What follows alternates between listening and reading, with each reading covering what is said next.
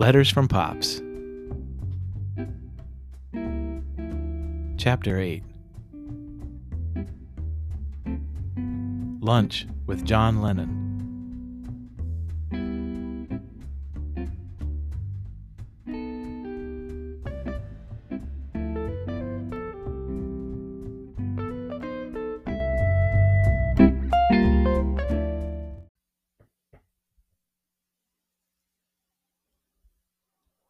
It was January 1970. The 60s were barely over. It was a new decade, and an exciting time to be young. People were doing a lot of traveling in those days, and after wandering around the country, my girlfriend and I found ourselves in Portland, Oregon. Someone told us about the rail pass. You could buy a ticket and travel all over Europe on the train, and it was affordable. We were footloose and fancy-free, so after the holidays we sold our Ford Mustang convertible and bought round-trip tickets to Europe. We went to Pioneer Courthouse in Portland for passports. They took my photograph. I was 22. We would eventually fly over the North Pole to London. This route was actually less mileage. All the European connections were made from London. We wouldn't leave the airport, but I did get to drink a warm beer.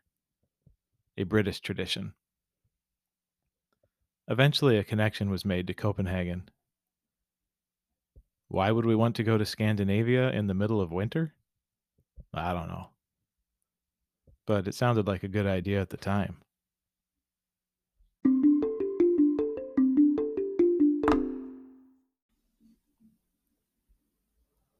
We found a room for the night and in the morning went looking for food. We soon learned why Danish pastries were so popular. They were delicious and there was a bakery on every corner. Also, at the end of the day, the leftover pastries were placed in little coin-operated boxes outside. In New York, these would be called automats and would have sandwiches in them. In Denmark, they held yesterday's pastries. The weather was cold and stormy, with lots of snow. It was January in Denmark. Copenhagen was amazing, but we decided to drive around and see more of the country. So we rented a car. It was a tiny little Fiat. That was all they had, and also it's what everyone else was driving. Soon we found ourselves traveling through a snowstorm at night in the smallest car I had ever seen, and from an American perspective, on the wrong side of the road. In European schools, learning to speak English was a requirement. Most people spoke at least a little. The newspapers, however, were only in Danish. Also, the road maps. Soon, I was lost. At night, in a snowstorm, etc. We decided to pull into a small cafe to ask directions like, where the hell are we? It was the middle of the night. The cafe was open, but it was pretty quiet, and no one could communicate with us. Finally, a professional-looking young man came over and said hello, and he spoke pretty good English. A short conversation revealed that he was a school teacher, and his name was Canute. His wife's name was Lillian. They lived in a little town on the North Sea called Teested, which in English means this place. After listening to our story, he invited us to come stay at his home. Did I mention he was a really nice guy? Soon his whole family was making us feel warm and safe. Teested was a quaint little old European town with narrow cobblestone streets. We were just wandering and shopping, always looking for those little bakeries with those delicious pastries. We couldn't make heads or tails of the local paper, but one day we noticed the headline read, John and Yoko, the only words we recognized. We bought a copy and took it home with us for further translation.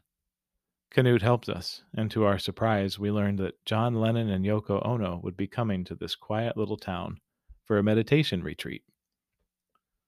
Even better, Canute was a friend of the proprietor of the meditation center. The next day, we learned of an arrangement. We were to have lunch with John and Yoko. What? We were huge fans and so excited, we couldn't even believe it. We were over the moon. The day arrived, and we set out in our little rental car. The retreat would be at a farmhouse in the Danish countryside. Snow and ice were everywhere, and as I drove, I could see icebergs floating in the ocean. We passed little farmhouses with thatched roofs. The wind was howling, and snowdrifts were piling up on the roadside. It was pretty flat country, but the road did have a slight grade. I came over a small hill and suddenly saw a huge tractor trailer parked in the middle of the road. Apparently, the driver couldn't make it up the icy slope, and he had left his truck there and hiked across snowy fields to the nearest farmhouse to call for help. I wasn't a very experienced driver, and I did the totally wrong thing. The sight of that big truck in the road startled me, and I slammed on the brakes.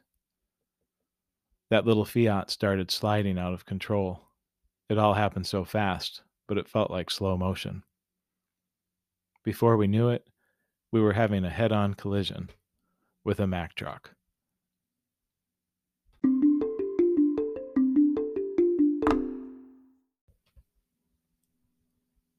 The windshield exploded, and we were showered with broken glass. I was still holding the steering wheel in my hands, but it had separated from the drive shaft. It was a miracle that I hadn't been impaled. The police came, checked us out, and took us to the doctor. They said it was a miracle that we had survived. Lunch with John Lennon was canceled. We were not seriously hurt, but we were pretty shook up. So we decided to return to the States. We never bought the rail pass, and we didn't see any other countries. We had planned for 6 months, but the whole trip only lasted a few weeks. So we returned to the States, and naturally, it being 1970, we bought a Volkswagen van and continued our adventures. Eventually, we returned to Portland and the Pacific Northwest. So my lunch with John Lennon didn't happen, but it seemed like a good idea at the time.